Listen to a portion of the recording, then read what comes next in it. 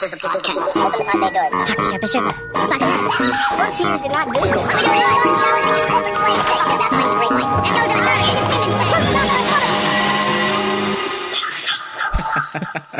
independence. What's up, listener? Yeah, hey, how's it going? You thirsty? Yeah, a little bit. Well, why don't you grab some high-quality H2O? Yeah, maybe from a glacier in Alaska. That was going to be one of my trivia questions, I think. It'll make you kickflip off the ground. Yeah. So, hey, listener, as you know from the title of this episode, today we're going to talk about The Waterboy, which 20 years old this year. Came out in 98.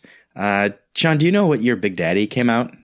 99. 99. Okay, because I was going to say, I think either The Waterboy or Big Daddy is kind of people's benchmark for the definitive career switch of Adam Sandler from good, iconic, kind of time-appropriate comedian to spiraling down in some weird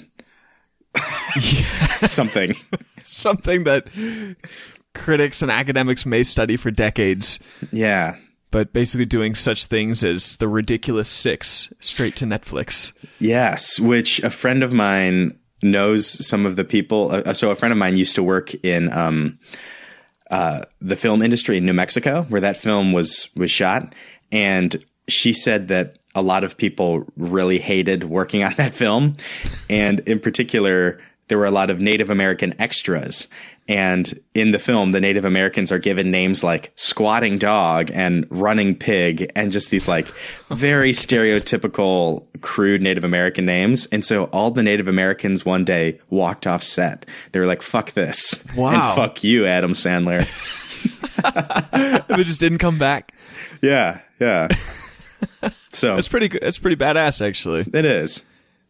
I hope that Adam Sandler didn't cause that, but I guess he probably did.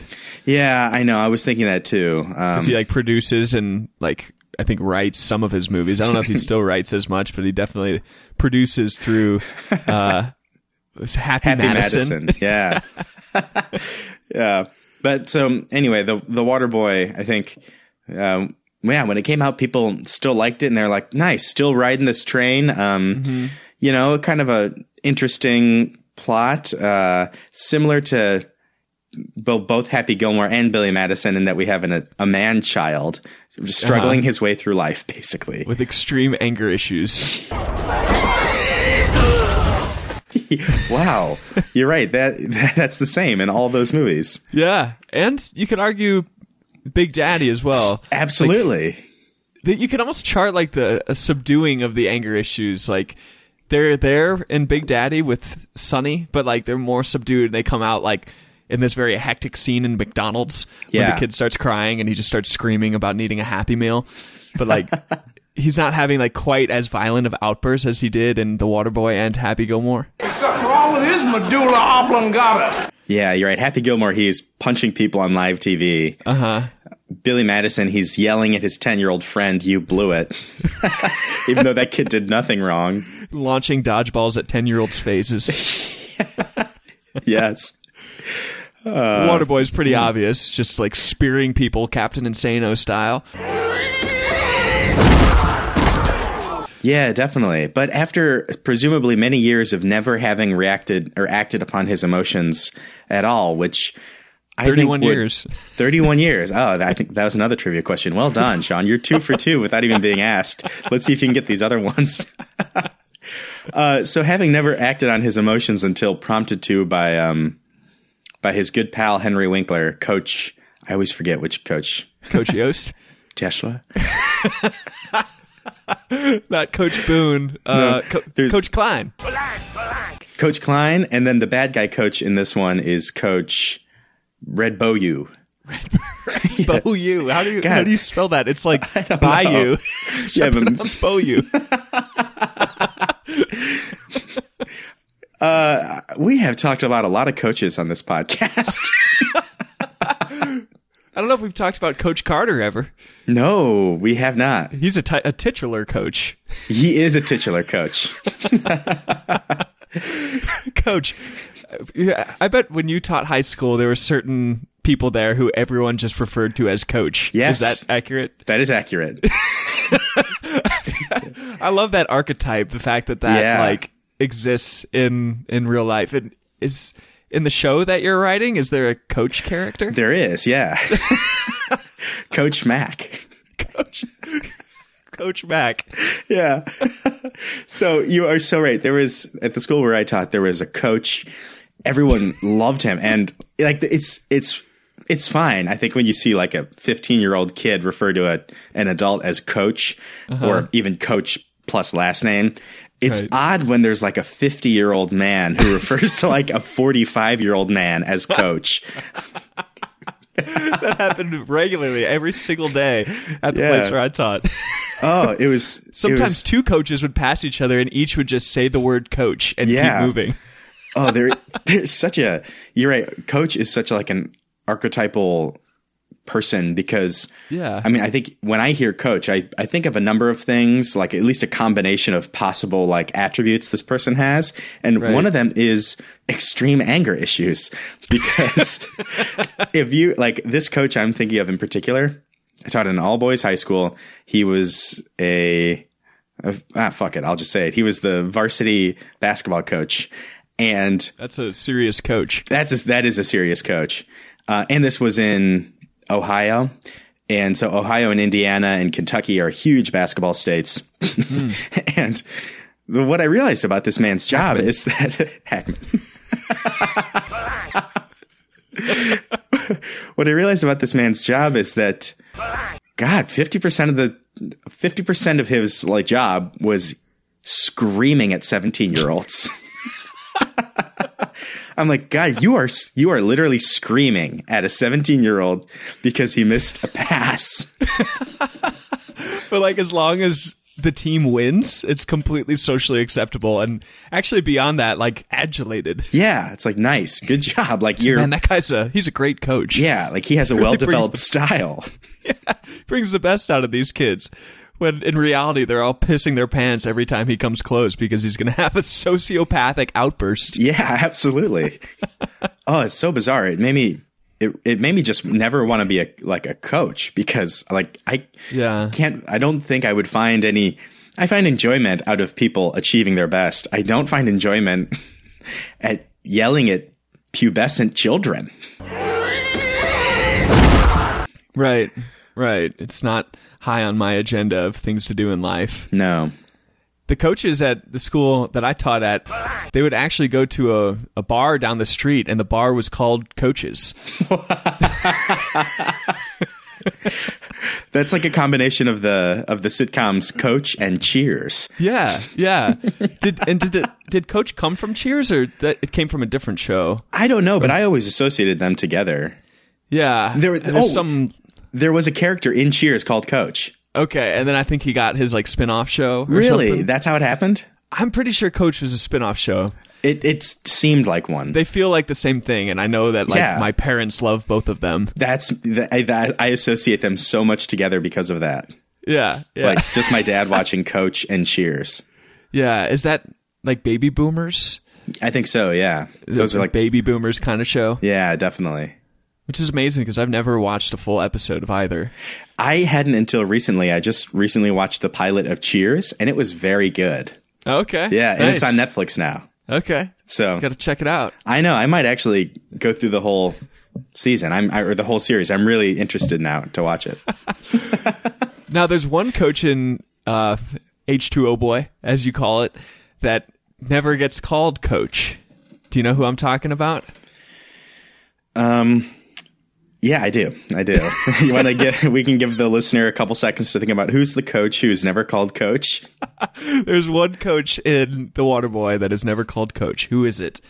That is the trivia for our listener. And the answer is Farmer Fran.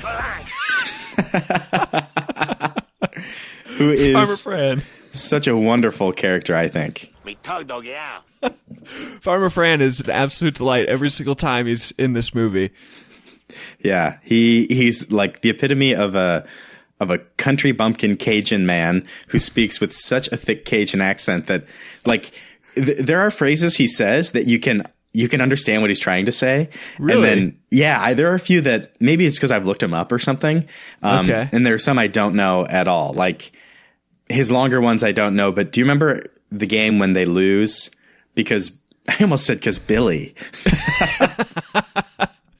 Because Bobby gives the ball to that guy. Gives the ball to that guy and then like leaps into the air and kicks him in the chest, Liu Kang style. Yeah.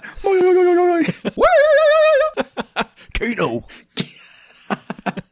I'm excited for the sound bites on this one.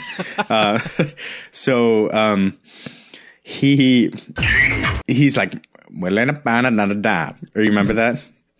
Is that when he's talking to Vicky Valancourt after the game? Yeah. Yes. He just kind of comes up to him very seriously. He's like, I live a pie anande. Yeah. I live a pie anande. Yeah. Do you know what he's saying there? No.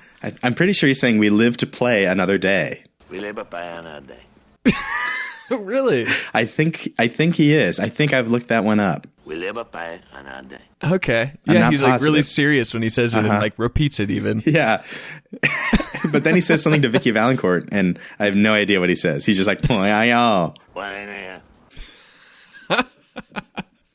like when the water boy first unleashes his tackle and it goes like Coach Klein who says like, and then Bobby Boucher's friend who says, Damn. and then Farmer Fran's like, Ecclesiocha. Yeah. I always translate that one as Iskindiliodo or something like that. Iskiliodo. The only thing that I was able to understand Coach Klein saying this time, Or you mean Farmer Fran? yeah, Farmer Fran was Coach Klein. The first time he comes into the picture, he's like running over to Coach Klein. He's just like, Co-Line! Like, oh, wow, he actually is saying something like trying to say something real. Yeah. So Farmer Fran wears a straw hat and wears denim overalls with one of the straps unbuttoned. And as the movie progresses, he's wearing nothing underneath that. Yeah. Until both straps are undone and his whole torso and chest is exposed. And in he's- the slow motion throw at the end, he's pinching his own nipples. Leaning back with his straw hat on and this look Yeah. of bliss on his face. Yeah. Are his eyes shut in that scene? I think his eyes might even be I shut. think they're like 90% shut. Just like like the sun is gleaming on him. Kind of reminds me of that scene at the end of Billy Billy Madison. Madison, Yeah. when Chris Farley is dancing through the field with the penguin. Yes. And he leans back, supported by I don't know what. And he just has this look of amazement on his face as he's like, oh. Yeah, he's not like he's like not even touching the penguin at that point. He's just basking in like the fact that they are now lovers. Yeah, now that you mentioned that, like I felt the exact same way. Like that scene reminded me of that so much. I wonder if in his initial thoughts, Farmer Fran was supposed to be played by Chris Farley. Oh, I feel like he could have. This probably came out like right I think like when Farley died. Yeah, because I think Farley died in '97, so like this would have definitely been like at least thought, like partially written. Yeah, I could see Farley playing that role. Would have been great. This kind of makes me think of an interesting trivia question for you. Oh, good. And I don't know, it'll be interesting to see how you answer this because the last time we did a Adam Sandler episode, it was about the side characters. Yeah. And like how Adam Sandler has all these like distinctive side characters that follow these, I don't know, their own weird little story arcs over the course of being in a movie for like 30 seconds, such as the O'Doyles. That's a great story arc. Yeah. So as I was watching this, I realized that the Waterboy has like less of these side characters than either Happy Gilmore or Billy Madison. Like, it does feel like it's shifting more toward that like next wave of Adam Sandler's career, you know, when it becomes a little less funny, but it's still close enough to Billy Madison and Happy Gilmore. So as I was watching this, I felt that there was one side character who was, in my mind, objectively the most like classic Adam Sandler side character of this entire movie. And, you know, it could be completely subjective, but as I was watching, it just struck me like, wow, this guy is very much the Adam Sandler side character of this movie. So my trivia question is, which character is that? And if you guess what I'm thinking, then I think we can declare it as absolute. Okay, so let me just quickly go through, just like re-go through the movie, try and remember all the characters. Like my initial thought is Rob Schneider. There's a lot to be said about Rob Schneider. That is not who I'm thinking of. I think okay. Rob Schneider would probably be in second place. Okay, the reason why I got it. Yeah, I got it. Sorry. I wanted to talk about this person. Let me just real quick say about Rob Schneider. Like, I feel like we're going to have to talk about him in a little bit, partly because that same character popped up in at least one more, maybe two more Adam Sandler movies. Yeah. Is he in Mr. Deeds or something? Or Little Nicky, maybe?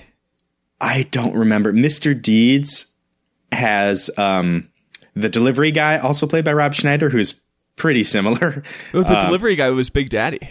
Oh, shit, you're right. Maybe he is in Mr. Deeds. Anyway, whatever. He definitely pops in again. Yeah. But I think the answer...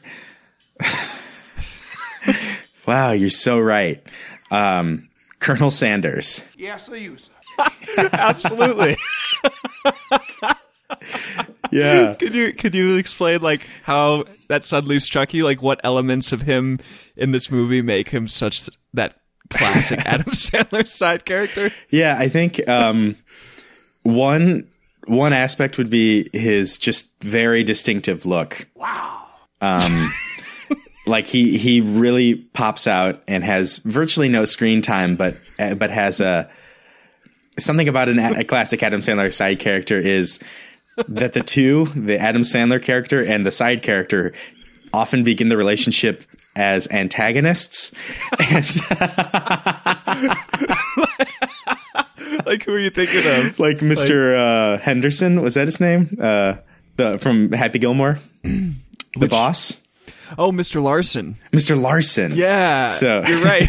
They start as antagonists, and then somewhere along the way, despite being hurt by the Adam Sandler character, they become a supporter, as we see at the end with Colonel Sanders running in jubilation, only to be trampled. Yes. Another very very Adam Sandler element about this side character is that in general, Adam Sandler uses a lot of product placement in his movies, and I have to think that KFC helped fund this movie. Interesting. Because the Colonel Sanders references and the fact that he literally is wearing a Colonel Sanders outfit and looks exactly like Colonel Sanders. That's one of my questions when I watch this time is like, is this guy supposed to be the literal Colonel Sanders? Because like they only refer to him as such, and it's like there's no sense that they're just like joking because he looks like Colonel Sanders. Like you're right. They're just referring to him as Colonel Sanders as if he is that man. I always assumed that it was a joke, but other people refer to him as Colonel Sanders. Right? Like, doesn't the kicker? The kicker does, yeah. The first time he's referred to as Colonel Sanders is by Bobby Boucher. Yeah, like, Medulla. I don't know where it's just like, no, Colonel Sanders, you're wrong. Mom was right. Mom was right. Like, there's no indication. Like, we don't get before that, like, man, this guy's name is Colonel Sanders. Just like in casual conversation, just refers to him as such. And the guy, the teacher is never like, you can't call me that. You can't call me Dr. Johnson, whatever my name is. Right. Also, another classically side character archetype for an Adam Sandler movie is the fact that this side character makes some good noises. In particular, when someone throws something out of a window. Yeah, Coach Klein. What does he throw again? I think it's just a baseball. He throws a baseball at It's the window. a phone or a baseball. And it hits Colonel Sanders on the head. Do you remember the sound that he makes? I do, yeah. Yeah. It's kind of like... Yes, exactly. And he just keels over. Yeah. The ball hits him on the side of the head, and he falls the opposite direction. Yeah. So like it hit him with such force that it moved his upper body. Yeah, it just topples over. And then later we see him with a head wrap. Yeah, and that's the moment when it really clicked that he was the most classic, Adam Sandler side character. Was the next time we see him with a head wrap, he's in the front row at this like candlelight vigil to get Bobby Boucher to keep playing, And he's just got a big smile on his face, and he's just cheering for Bobby Boucher. Like, despite the fact that Bobby Boucher tackled him, Yeah. and the next scene he was like, he had a black eye, and I think he might have had like a cane or something. Like, he was extremely injured. Yeah. He still has come around to be a massive fan of Bobby Boucher. Yes. It's just prototypical Adam Sandler side character, like this It is. sudden, complete, drastic change in character that is completely unprompted. Yeah. So Just true. completely different now, like Chris Farley, when he's just suddenly like happy and best friends with Billy Madison. Despite the fact that You're his right. first scene, he's like about to have a heart attack. He's so angry. I think Adam Sandler, at least for a while, was writing his characters as just like ultimate heroes in how like his characters had flaws. And it's not that the character throughout the course of the movie like rectified those causes. What did I say? Wait, his flaws. God. Flaws. It's not like he ever fixed his flaws. He somehow like triumphantly overcame them or found a way to like work them into himself in like a healthy way. And in Yeah. the process turn everyone in favor of him except for the bad guy. Except for the bad guy. Yeah, it's what Freud would call sublimation. Ah, You take the aggressive impulse and you translate, you kind of redirect it into something positive instead of being just this destructive force, yeah. and instead of repressing it. Yeah. And in Yeah. classic Adam Sandler, despite the fact that his characters are not very likable often, he gives himself an attractive female counterpart. Yeah, who just like kind of loves him inexplicably. Yeah, for sure. Yeah, I guess often like a strong familial connection, like Mama in this one, and Yeah. then his grandma in Happy Gilmore, and his dad in Billy Madison. Yeah. Like he's always kind of trying to be this good family man despite the struggles Yeah. amidst it. And you mentioned villains. That was one thing I was thinking about The Waterboy, and I think part of why it feels like it lacks a little in comparison to Billy Madison and Happy Gilmore is I think the villain is just a little weaker. Like You're Red right. Boy U isn't really that good of a villain, but he is like the villain. Yeah, you're right. That's a really good point. It's no Shooter McGavin. No, that was a good Shooter villain. McGavin really elevates Happy Gilmore to new levels, Yeah. especially his conflicts with Mr. Larson. Yes, for sure. Yeah. Although there's kind of like a sub-villain in The Waterboy who I quite enjoy, and that's that's the character whose name is Meanie. Oh yeah. You sound like a choo-choo train. Woo! Bring it to the hole! Your ass is mine! Woo! Woo! He keeps making that screaming sound even as the play is going on, which I love. Yeah, I was rewatching that before we did this episode. He's doing it As he's running with the ball. and then Adam Sandler like lifts him up to do a pile driver on him. And Yeah. as he throws him down, Meanie does one final like high pitched scream. It's really subtle, but if you listen closely, it's like the Yeah. second before he hits the ground, he's like, "Woo!" No, Sean, as I just you like- go ahead. I just like that this guy's name is Meanie. Yeah, very, very good. Now, were you thinking of anyone when you saw that his name is Meanie? Oh, of course. Good. Of course. Who was Colm? Yeah, Colm Meanie. Cole Meany, who, listener, if you aren't aware of him, he's an actor whose name is actually Cole Meany. Yeah. Who is in Con Air with Cameron Poe. Yeah, he's an Irish actor, curly hair, round face. Face. Mean temperament. Yes, yeah. Hates in Con Air. He hates John Cusack inexplicably. Right.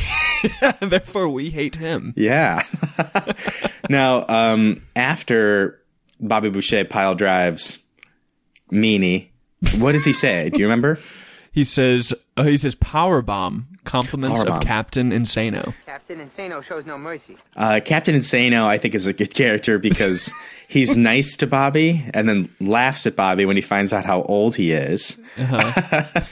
And yet we never see him again, but we know that he had that Bobby still respects him. I think because of that moment, he's the compliments of Captain Insano. He sort of gives Captain Insano credit for having taught him what a powerbomb is. What an odd part of the story that they just sort of allude to the fact that Bobby is a fan of pro wrestling, and they reference it once at the beginning and then the second time after he power bombs him. Yeah. And in the middle when Henry Winkler is like, do you watch any aggressive sport? Oh, yeah. He's like, wrestling. And he's like, do to Casey what Captain Insano does to the bad guy. Yeah. And then Bobby Boucher gives him the double eye poke. He poked me in the eye. Which I always thought made a very funny sound. So here's a trivia question. I think you'll like this one, Sean. This one Is this the one you were excited to ask? Yeah, I'm just excited to. It's not a great trivia question. I think I'm just kind of excited at the wording of it. Okay. There is something that Captain Insano does not show. What is it that he does not show? He does not show? Yeah. Do you understand what I'm getting at? Like, I'm wondering if it's a reference to The Big Show. no, it's not. Okay. I'll ask it how I actually wrote it, and it just goes: Captain Insano shows no. Oh, what? Yeah. yes. Yeah. Oh, I see what you're saying. I thought you meant like a body part, like butthole. Which physical body part is his like loincloth covering? He does not flash his dick. You don't get Insano dick. So what was the phrasing of this question? It was Captain Insano shows no what? no mercy. Correct. Yeah. He shows no mercy. Mercy. But how'd you first ask it? It was like, what does Captain Insano show Not none show. of? Show none of, something like that. Mercy. It's a good phrasing. Yeah. No mercy. So here's something I was thinking about with Billy. God damn. Yeah, you could almost call all three of these Adam Sandler movies like the same name. Yeah. They're just the same movie in different iterations. They really are. So something that I found watching The Waterboy was I feel like it does not hold up the way Billy Madison and Adam Sandler. I can't believe this is so hard to talk about. The way Billy Madison and Happy Gilmore do. I think those movies pretty much hold up, but one reason in particular that I don't think, though, this is so hard. I cannot get any of these names right. Mercy. The Waterboy doesn't really hold up is just, I think because of its, hear me out on this one, its cultural sensitivities that maybe they weren't really thinking about so much in 1998, but I feel like this movie has a lot of characters who seem to be displaying some obvious signs of mental illness that just become like the butt of a joke, like. Yeah, like pretty much the entire team. Yes. The cheerleaders are drunks, for one. Kathy Bates' mama is incredibly sheltered and a total kind of liar. What's the word I'm thinking of? A chronic liar. I mean, the stuff she says is... She's just psychotic. She is psychotic. She's like pretty similar to the character she plays in Misery. Yes, she is. She's like holding up this person because she wants them around. Yeah, you are so right about that. And Coach Klein has some problems for sure. And I mean, I get it. It's a comedy movie, but he is the butt of a joke, the butt of many jokes. Like when he had the breakdown, they even say he had a mental breakdown, and they just sort of laugh it off as they show him with a phone that has cord cut from it, and he's wearing high heels, and he's just, I hate him. Yeah. No, Grandma. Yeah, I feel like that's a reference to Psycho. Ah, interesting. Yeah, with little Norman Bates dressing up as the mother. Yeah. Huh. Really interesting. I never thought about that. Maybe a subtle Psycho reference, but no, you're right. Like, I think they use the word retard at least 5 times. Oh, yeah. And moron, like, the way that the quarterback, Guy Grinwally, Yeah, Guy. kind of Guy. The way he mocks Bobby Boucher is like, "Durr! Yeah. I got a water spoon. Durr! Yeah, exactly. Hey, moron!" I love every time he makes fun of Bobby Boucher, though. Like, Yeah. those are always a laugh for me. Yeah, I like that guy. And from this movie on, that guy became a big time Adam Sandler collaborator. Oh, yeah. Big Daddy and Mr. Deeds, for sure. Yeah. Tons of movies. Yeah. And then, like a classic Adam Sandler character in The Waterboy, he just undergoes a drastic change out of nowhere, Yeah. but he just suddenly loves Bobby Boucher, and Bobby Boucher and him become like best friends. Yeah, they at do. the end. Mm-hmm. They make the big play together. Yeah, they do. You know, another good side character who then became an Adam Sandler collaborator is the lineman. The cross-eyed guy. The cross-eyed guy. Mommy, did you just make a joke? That guy's great. Yeah, I love that guy. me too. Actually, kind of reminds me of one of the characters from the show Coach. Oh, Yeah, really? Because he's big and tall and blondish. There was a line that guy said in this, like toward the end of this movie, that I never really picked up on as a kid, but I found it unbelievably hilarious. Yeah. And it's when, you know, Bobby, you find out that his transcripts have been forged and they kick him off the team or whatever for a day, and everyone's pissed at him and the town hates him, and Rob Schneider says to cut his fucking head off. Oh, yeah. And he ends up, you know, coming back after Mama has a drastic change of character, which feels like the only actual, like, earned character change. You know, like, Yeah. Kathy Bates plays it so well because she's such a fucking awesome actor. Like, this, like, an actual, like, powerful, sympathetic moment when she's, like, finally coming around to, like, why she's been so sheltering. Yeah. And then Bobby returns to the team, and everyone's so happy that he's come back because everyone loves him at that point. So therefore, Yeah. we, as the audience, are happy. And that guy, Guy Grinwally, says something like, "You're the heart and soul of this team, Bobby." And then the cross-eyed guy says, "And the only one of us who could have passed that test," in reference to the high school equivalency exam that Bobby Boucher had to pass in order to play in this game. Yeah. And all of these guys are in college. They're on a Yes. college football team. And that guy blatantly says none of them could pass a high school equivalency exam. Yeah, for sure. Yeah, the movie definitely plays with some of the tropes of like people from the South, especially like the deep South being dumb. Yeah. Even Meanie, when he boldly struts through them as they're having that, you know, pep rally, says, "Looks like we took a wrong turn. Ended up in Retardville, USA." Yeah, which is like I don't know Couldn't like really pass these days. yeah, like that scene I always thought was like, wow, the arrogance of that teen to just come in on a bus, and then when Vicky Valancourt pulls out a knife, Red Bow to show how powerful of a character he is, he orders the police to arrest her. Like he's so powerful that he can even order the police. Yeah, who are just suddenly there. Yeah, And then Vicky Valancourt's just like at the game a couple days later. yeah. She got out of jail. Yeah, and when Bobby's taking the exam, she writes the note, "You want me to kill them?" Right. But yeah, another character whose dumbness they make fun of is Clint. Clint, yeah, definitely. I am not what you would call a handsome man.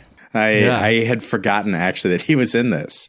Yeah, this is one of the few movies that Clint Howard is in that Ron Howard did not direct. Someone just chose to put Clint Howard in this movie. Yeah. The good Lord chose not to bless me with charm, athletic ability, I would love to know how that happened. Yeah. We need Clint Howard.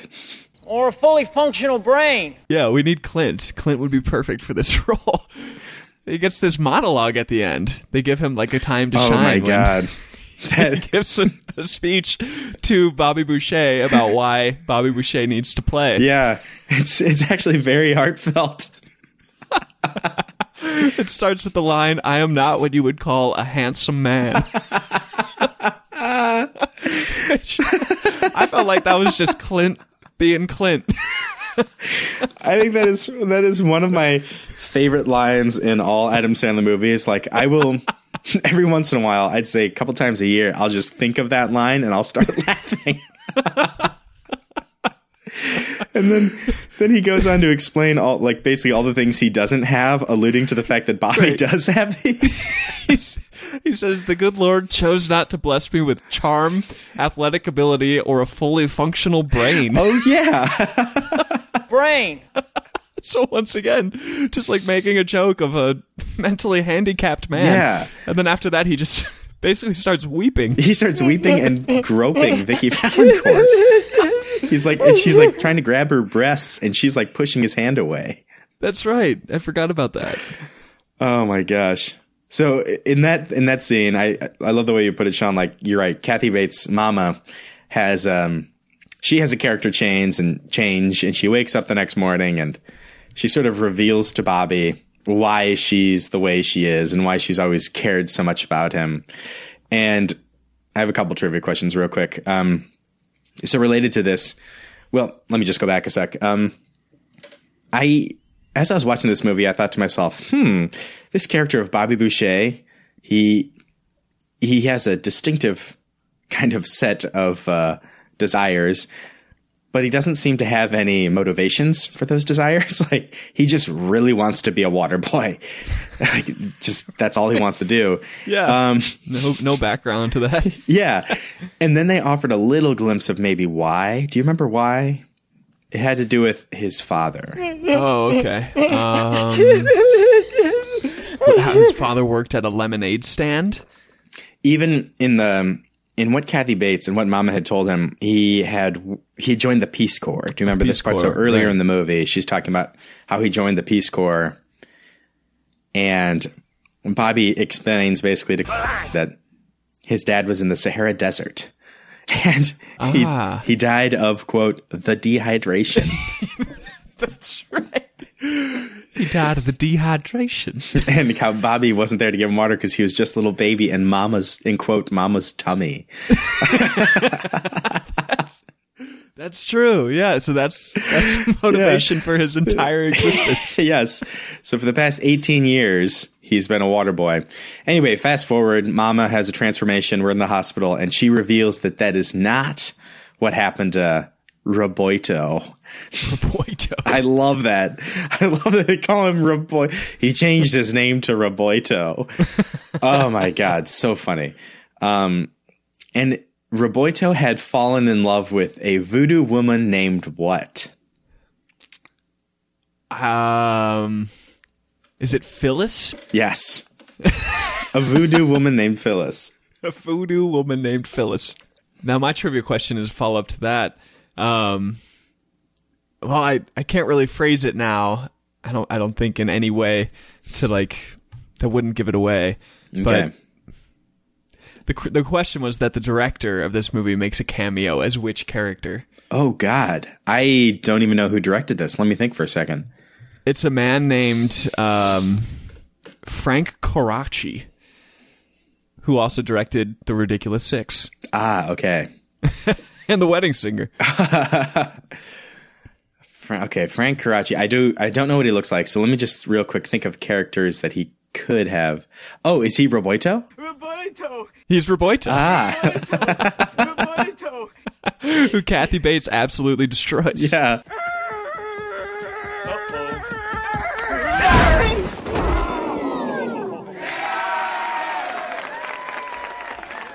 Nice hit, Mama.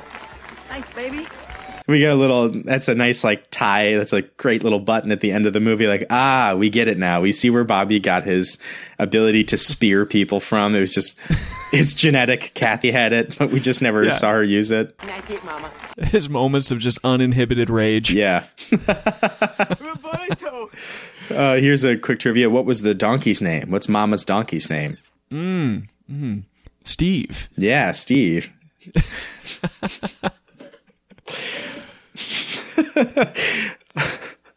I think that whole uninhibited rage thing plays with the actual idea of sports visualization. athletic visualization, like when you think of like a football team. Oh, I remember a particular coach at the school I taught at who would have, coach would get the guys together and do like a visualization before a big race and have them, imagine like their best self or imagine them running the race that they wanted to run or whatever. And there's like some science and shit behind visualization actually working. So that's kind of what Bobby Boucher is doing. He's using like a visualization of something completely disconnected. Yeah. To, like anything going on the field to produce extremely good football results. Yeah. Yes. I love those. I love the CGI, sort of the heads changing. Coach Klein realizes a good way to use it when he tells Bobby that water sucks. Right. Gatorade is better. And then you get this row of Henry Winklers just singing about water sucking. I'm walking here. Another good one is when Henry Winkler, when Coach Klein learns how to visualize, but how to do it in an unintimidating way. So when he visualizes Red Boyu as a baby, I'm walking here. And then as a Cocker Spaniel. Yeah. And then even Bobby's friend, the kicker, does a visualization at one point, and that was something I never picked up on as a kid. Really? Because this is an African American guy. Mm-hmm. He pictures the ball that he's about to kick as basically the severed head of a KKK. Yeah. and just kicks the shit out of it. I love it. They snap the ball, put it down, it becomes the KKK, like hooded white head, and he starts saying things like something boy. And then he kicks it and you just hear it screaming into the field goal. Yeah. That's a good moment that could hold up over time. Yeah, for sure. And, it's just so funny, too, because they never explain that the whole team is now visualizing. It's They're all using Bobby Boucher's technique. I do agree with what you said earlier, though, that this one just doesn't quite hold up the way that those other two do. Like, there's kind of long stretches where it just kind of feels like it drags or something. Yeah. It's just not as infused with that uninhibitedly, like, manic Adam Sandler energy. And I almost wonder if, like, this is the movie where he started trying to, like, appeal to a wider audience, because I remember my parents saw this movie in the theaters, and, like, interesting, with Henry Winkler, as they loved him as the Fonz. Yeah. So, like, that was a big draw. And then Kathy Bates, is this Academy Award winning actress, which is a big draw. Yeah. And so it's almost like it's Adam Sandler light in a way. Like, it's still got that Adam Sandler energy, but it doesn't go all the way that Happy Gilmore and Billy Madison do, where it just goes into massively heightened levels of absurdity, just basically for the sake of that absurdity. Yeah, that's a really good point. And then I guess the movie that followed this one was Big Daddy, right? Yeah, which is like so much more playing with like the family drama type of archetype. Yeah, that movie's like actually grounded in the sense that it's like all those characters could easily exist. Like everything in that world feels very real, whereas like this, it's like it's nothing's like physically impossible, but it's not really gonna actually happen. Like Vicky Valancourt eating the head off that alligator. I always thought that made the alligator look good, actually. Like, like deep fried. Oh yeah. There's one character that came to mind from Big Daddy that I think is a phenomenal side character. I don't know if you can think of it. We already mentioned Rob Schneider, who's good in that movie. Like, he's funny, but the Rob Schneider side character is almost like its own archetype. Yeah. But like a unique one in Big Daddy. Buscemi? Buscemi. Yeah. Exactly. He is a lot of fun. Buscemi, who's a homeless man who lives in this cart. Yeah. Who just like inexplicably rolls around this corner, like down this hill in Central Park that all these rollerbladers go down. He's just cruising down in his cart, yells that Happy or Billy or whatever the fuck his name is in that movie owes him a sausage McMuffin, and then just goes full speed into a pole. That is so... so I recently heard something about Big Daddy. Damn it. Let me try and get it right real quick. First of all, just a quick thought on the Buscemi character. I think this stands for all Adam Sandler side characters. How you meet them once and then they're just part of the gang, you know? Like, I think that's what his early movies had such great promise in, is that's like, here's some crazy, wacky side characters, but you know what? Now they're just part of some ragtag group who are like galvanizing effort behind this main character, you know, to the point where it's like, I mean, in Billy Madison, they're all singing a musical number together, you know? Every character comes together, including the like deceased clown. Yeah. It's like leading the charge now. Yeah, it had such this funny, like, magical realism, like old-fashioned Broadway musical, like, feel to it, you know? That's such a great point. And like sometimes the side characters will then be friends, even though there's no indication that they've ever met or ever could have met. The only common link is that they both happen to have met Adam Sandler. So like, you get the scene where like Chris Farley, the bus driver, is eating students' lunches with Billy Madison's two best friends and just like laughing with them. Yeah. As if they like really know each other well. They've never met.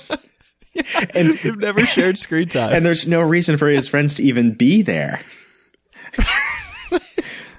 All they do is just get wasted by the pool all day. And then all of a sudden they're like, you know, presumably at least 50 miles out of town.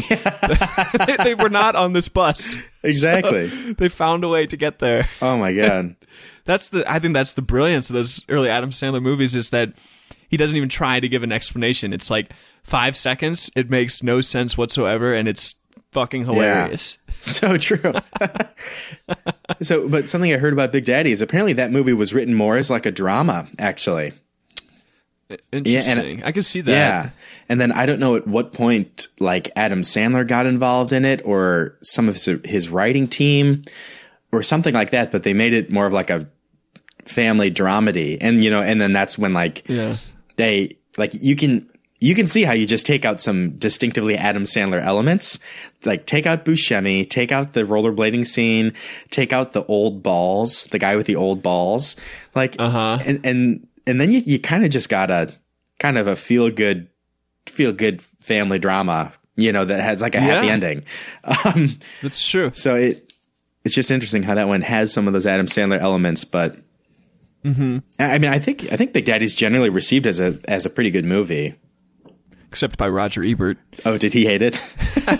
Yeah, I had a good time before this episode looking at Roger Ebert's history with Adam Sandler, and man, he just loathed Adam Sandler. Like every single one of these movies, he'd give like 1 star to, and just absolutely destroy. Like he basically said, he didn't basically say, he literally said that Adam Sandler's presence is like nails on a chalkboard. Wow. In movies, like he was ruthless.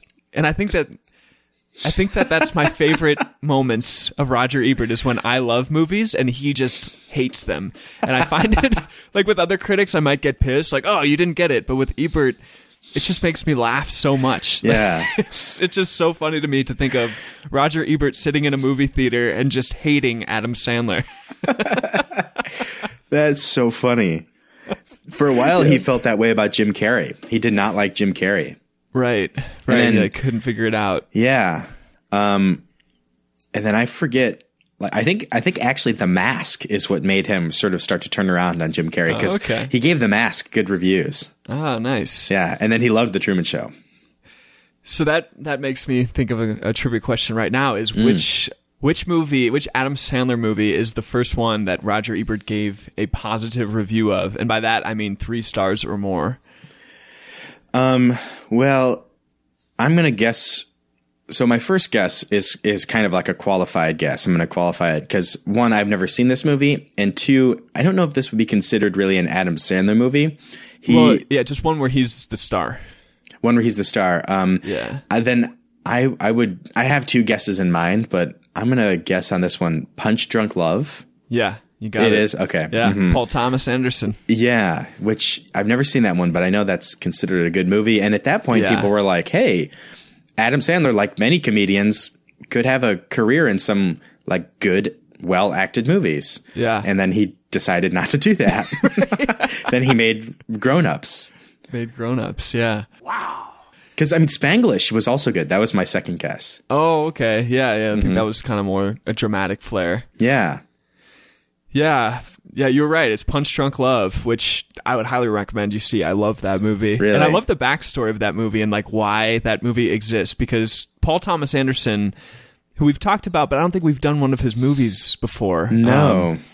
We need to, because he did like Yeah. Boogie Nights, Magnolia, Punch Drunk Love, There Will Be Blood, like Inherent Vice, The Master, Yeah. and now Phantom Thread. He's just like, fucking auteur in so many ways. And the reason that he made Punch Drunk Love starring Adam Sandler is because when he made Magnolia, which is like a 3-hour, like emotionally turbulent epic with like freaking 50 stars, it was so intense for him because it was so personally resonant with like things that he had gone through, and just such a big ambitious project that when he needed to like chill out, he would watch Adam Sandler comedies. I have heard that. Yeah, he just like loved that character of like Happy, like he loved Happy Gilmore, of just like this psychotic guy who's like kind of just on the fringes of like a socially acceptable person who like isn't quite locked up in either a jail or an insane asylum.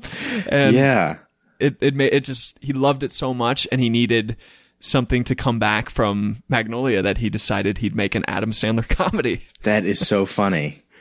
Yeah. Oh my God, that's brilliant. I love that story. Yeah, it's great. And Ebert loved it so much, he said that it like changed the context of how he saw past Adam Sandler movies. Wow. And that he now saw these characters as like trapped within like the framework of a like too strict of a plot or something like that. And it just like completely transformed him. And then Anger Management came out and he just ripped on it again. Oh my God. That movie did suck. Yeah, it doesn't quite hold up. No, like there was a period of time like in the mid 2000s where, man, his movies were so flat. That was one. Yeah. Oh, I remember watching that movie in the theaters and just being like, God, like not even your best attempt to make like a John Turturro hilarious comic relief is working in this movie. John Turturro is probably the best part of that movie, though, still. Yeah. Well, anything else that you're thinking about H2O Boy? Well, the only thing that came to mind is, was he inspired to make this because of Forrest Gump? Mom was right. I thought about Forrest Gump a couple times, but I don't know why. Like, just the yeah. simpleton that, like, saves the day? Yeah, kind of, basically. Like, you have a simpleton who's, like, mental capacity isn't fully explored. I mean, in Forrest Gump, they don't say it outright. They use kind of the language of the 50s. They just say he has a low IQ.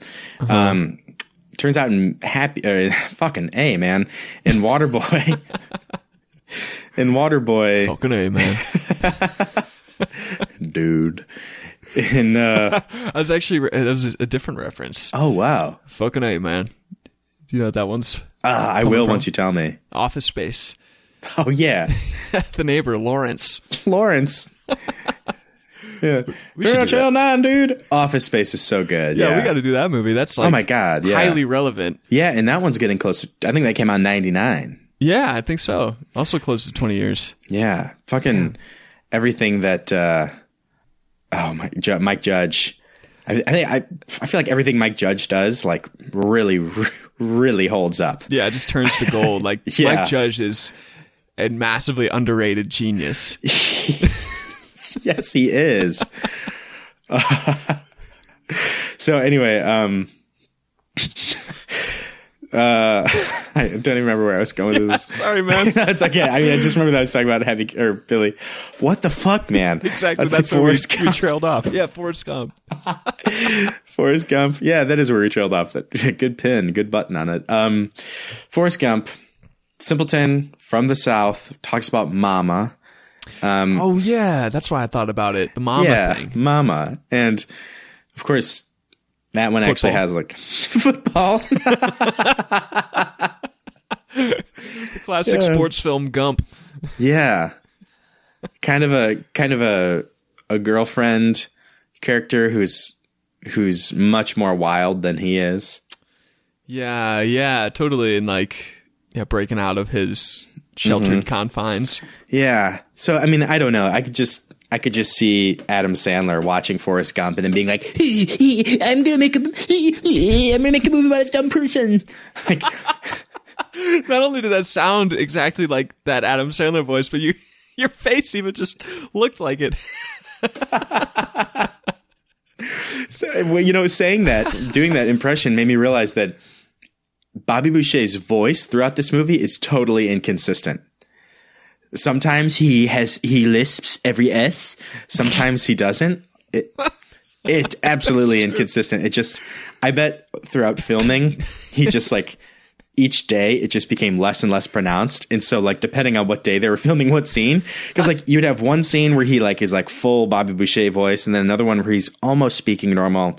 It was so inconsistent. That's true. Yeah, it's definitely inconsistent. His stutter even lessens like throughout the movie. Like at the beginning, his stutter is so bad that like he just says like "my mama said," my mama said over and over until the scene ends.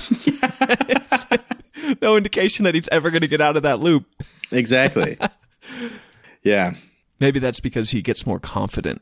Yeah. It was definitely an artistic decision. Like thought of while writing. Like, clearly. Yeah. Every stutter was written in the screenplay. Just one final aside about Gump. While we were talking about it, in that episode we did about Gump, our kind of thread through the movie was like, what genre is this? And we pointed to, I think, at least 5 different genres that it could be. Like a sports film, a romantic comedy, a war film. And one that we forgot that a friend texted, my friend Bobby, actually. Boucher. Yeah, Boucher. Was that he couldn't stop thinking about it as a superhero film.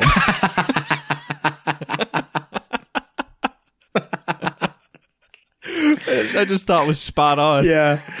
I would love it if Marvel bought the rights to the Forrest Gump books.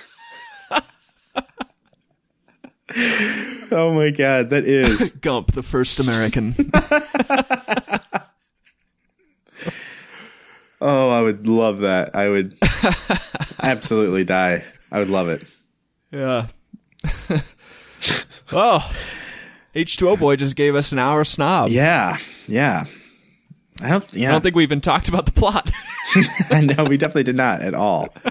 But then pretty minimal. It is just a football team wants to win. Like nothing's a really. Football team is bad and becomes good because this psychotic, sheltered little boy unleashes his rage in constructive ways. Yeah, just like Coach Boone told his players to do. Football is about harnessing that aggression into a team effort to achieve perfection. Yeah, I think Yosh agrees. I think so. Yeah, it's that's it. H2O Boy. H2O Boy, yeah. So if anyone is still listening to this, which I'm sure they're not, the reason we chose to do H2O Boy is we were actually thinking of doing a heavy schnob. Think about doing a little bowling for Columbine and talking about some socially relevant issues, but just ultimately deduced that, yeah, we can do that down the line, but at this point, I don't know if we need more people just like throwing the same ideas around. Yeah. So Matt came up with a good idea to just do classic snob on a stupid Adam Sandler movie, because sometimes it's good to just laugh about stupid shit. Yeah. I think Paul Thomas Anderson gets that. I think he does. Yeah. And therefore, it's correct. Yeah. So thanks for snobbing with us, whoever is not listening right now. Yeah. Just stay hydrated for sure. Stay hydrated. Yeah. You should drink more water than we're generally told we should drink. And so, yeah. Yep. Well, thanks for joining. Absolutely. Have a good, well-hydrated day. Yeah. Bye-bye. Fairly well. I am not what you would call a handsome man.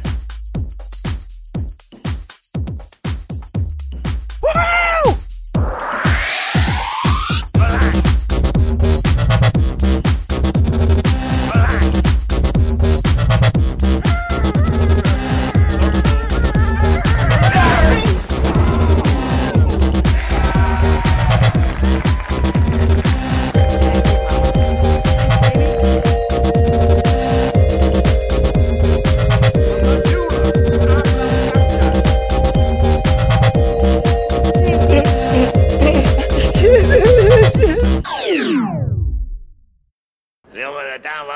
on the ville, coi về rồi, rồi thấy mày xem không bao lâu vậy thấy.